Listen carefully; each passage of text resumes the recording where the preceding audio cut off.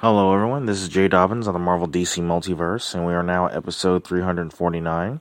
And I'll be doing my review on Morbius. So, spoiler alert: if you have not seen Morbius, I strongly suggest you do not listen to this episode. You've been warned. So, movie takes place at a hospital in Greece. Of course, Michael, who is 10 years old at the time,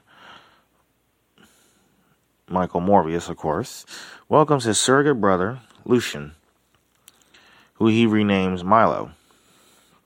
They bond with their shared blood illness and desire to be normal. Their adoptive father and hospital director, Nicholas, arranges for Michael to attend medical school in New York while he focuses on caring for Milo. 25 years later, Michael publicly declines a Nobel Prize for his work with synthetic blood.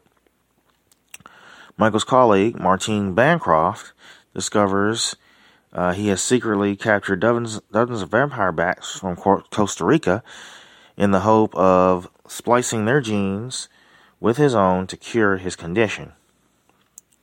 After informing Nicholas and Milo of his planned experiment,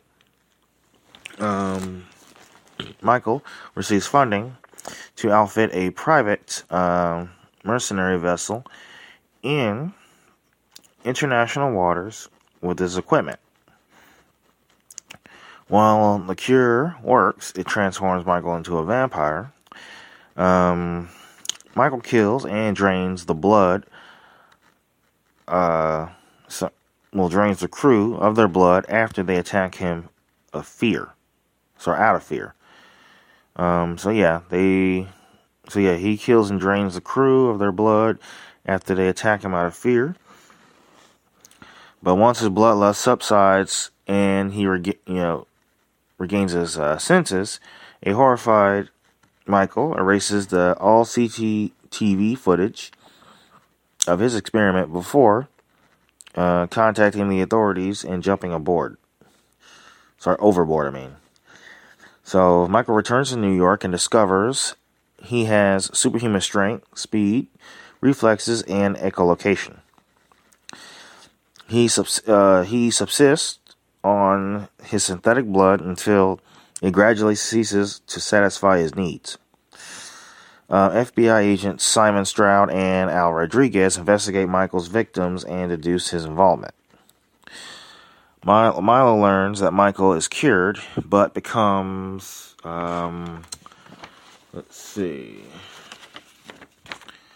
furious when Michael refuses to cure him as well. While checking on a hospitalized Bancroft, Michael finds a dead nurse, drained of her blood. Believing he was responsible, he attempts to escape before being cornered and arrested. In prison, Michael is visited by Milo, who offers to use his wealth to free him. Upon realizing Michael took his cure and killed the nurse, Michael escapes to confront him.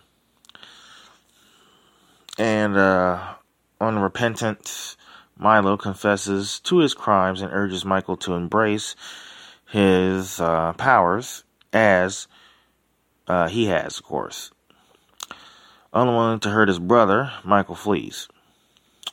Michael meets Bancroft to explain what Milo has done before acquiring a new lab and developing an anticoagulant to stop and kill Milo. He also plans to use it on himself since he will become unable to resist his bloodlust. Stroud and Rodriguez find footage of one of Milo's attacks and release it to the media, of course. So Nicholas realizes Milo and pleads with him to stop, but he is, of course, angered by Nicholas. Proceeds preference for Michael. Milo wounds and forces him to call Michael, of course. Michael watches Nicholas die while Milo attacks Bancroft. Michael returns to Bancroft, but she dies in his arms, and he drinks her blood. Michael confronts Milo and summons an army of bats to restrain him and inject the anticoagulant, of course. But so Milo dies, and Michael flees off with the bats, mourning his loved ones and embracing his identity as a vampire. Unbeknownst to him, Bancroft is revived by her newly developed vampiric powers. And of course, in a post-credit scene, Adrian Toomes is transported to Michael's universe by a spell. Assuming that his transportation involves Spider-Man, Toomes approaches Michael and suggests that they form a team. I'm going to have to assume that that's the Sinister Six, of course. But I had a feeling that the multiverse played a role in a small part in this film, because in the trailer, we saw Michael Keaton's Adrian Toomes, greeting Michael. So we're kind of wondering, like, okay, is this part of the MCU? At first it was, but then they decided, okay, we're not going to do that due to conflicts between Sony and Marvel Studios / Disney. So, but obviously they took a little, play out of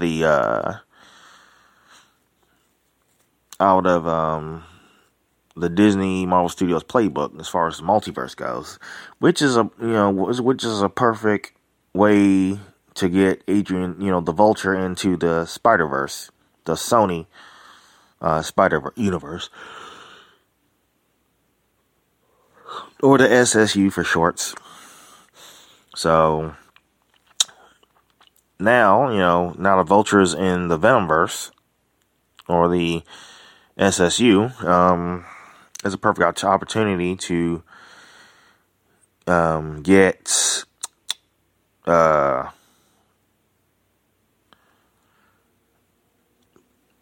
perfect opportunity to start a Sinister Six, because Marvel Studios ain't gonna do it. So, and another thing too, with this multiverse thing going on, I think this is a perfect way to get Carnage back in into the Venomverse, by having a variant. So that's a perfect way to start Maximum Carnage.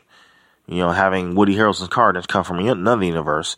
But obviously, but back to the Adrian Toomes, being transported into Michael's universe. Obviously, in the post-credits scene, there was a scene from Spider-Man No Way Home where there's like a purple portal where villains were going to be coming out. So of course he did, he does a spell, but then we realized that not only did the spell transport the variants, the Spider-Man variants, Tobey Maguire Spider-Man, Andrew Garfield Spider-Man, but also villains from their time. So not only were they transported, and of course Eddie Brock as well, but the symbiote, part of the symbiote was left behind. So, but anyway, not only were they transported to their own universe, however, the spell was not 100% stable, obviously. Because if it was stable, Adrian Toomes would have been transported into Michael's universe. So, or the Venomverse, rather. So obviously that spell didn't work 100% like it was supposed to. Because you would think that it would keep, Toomes in his universe, but obviously it transported him to the SSU, or the Venomverse, or whatever. So, but now I clearly understand why Wong warned Strange not to do that spell. Because he said it was too dangerous, and he knew very well that it would create multiple universes as well. So now, at least we know what caused Strange to be transported into into Michael's universe, because Strange did that spell that was, supposed to, which transported the villains back into their times, and and Spider-Man variants in their times as well. And of course, allowing everyone to forget who Peter Parker is.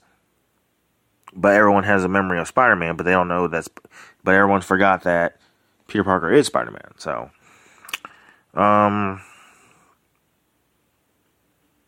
but yeah, I mean, everybody was like, oh, it doesn't make any sense. They're kind of ruining everything. I was like, no, not really. Sony has full rights to the Spider-Man character, so if they want to put, Michael Keaton's Vulture or Adrian Toomes into the Spider-Verse, they can do that, pretty much. So, and they ain't giving up those rights anytime soon, so. But yeah, I think that will work out nicely, to do their little Sinister Six. And eventually, and the way I look at it, eventually, Tom Holland's going to find his way into the Venomverse / the SSU, and of course, Michael's universe as well. So yeah, he's going to find his way there at some point because, the symbiote that was left behind is eventually going to bond with Tom Holland, and then he's going to want answers as to where it came from. And then I guess that's where Madam Web comes in and explains to him, hey, that symbiote is not from your universe. It's from a different universe. So yeah, eventually he's gonna find his way or get transported to the Venomverse, where he's gonna find Adrian Toomes and capture him, and of course bring him back into his universe. So, but eventually Tom Hardy's Venom and Tom Holland's Spider-Man are eventually gonna cross paths. And who knows, that spell probably is going to transport the variant Cassidy at some point. Same, I guess, where I look at it, the same actor, but just from a different, same actor, Woody Harrelson, just from a different universe. So you got these villains coming out from different universes, and Wong made it very clear that the thing about the multiverse, the problem with the multiverse, or the scary thing about the multiverse, is you don't know who or what's going to come out from the other side. So obviously, strange spells what is going to cause, what made this situation even worse. So yeah, the multiverse is obviously going to play a role in both, the MCU and the SSU as well. So, but yeah, keep a lookout and embrace yourselves, because this looks like it's going to be very fun to watch, But anyway, the way I look at it, the movie was decent. I give it an 89.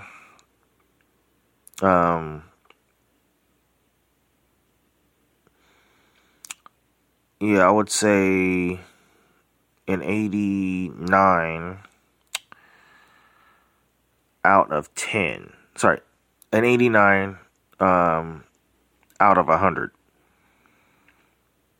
So, like I said, it was it was decent. I'm not saying it was good, but it was decent.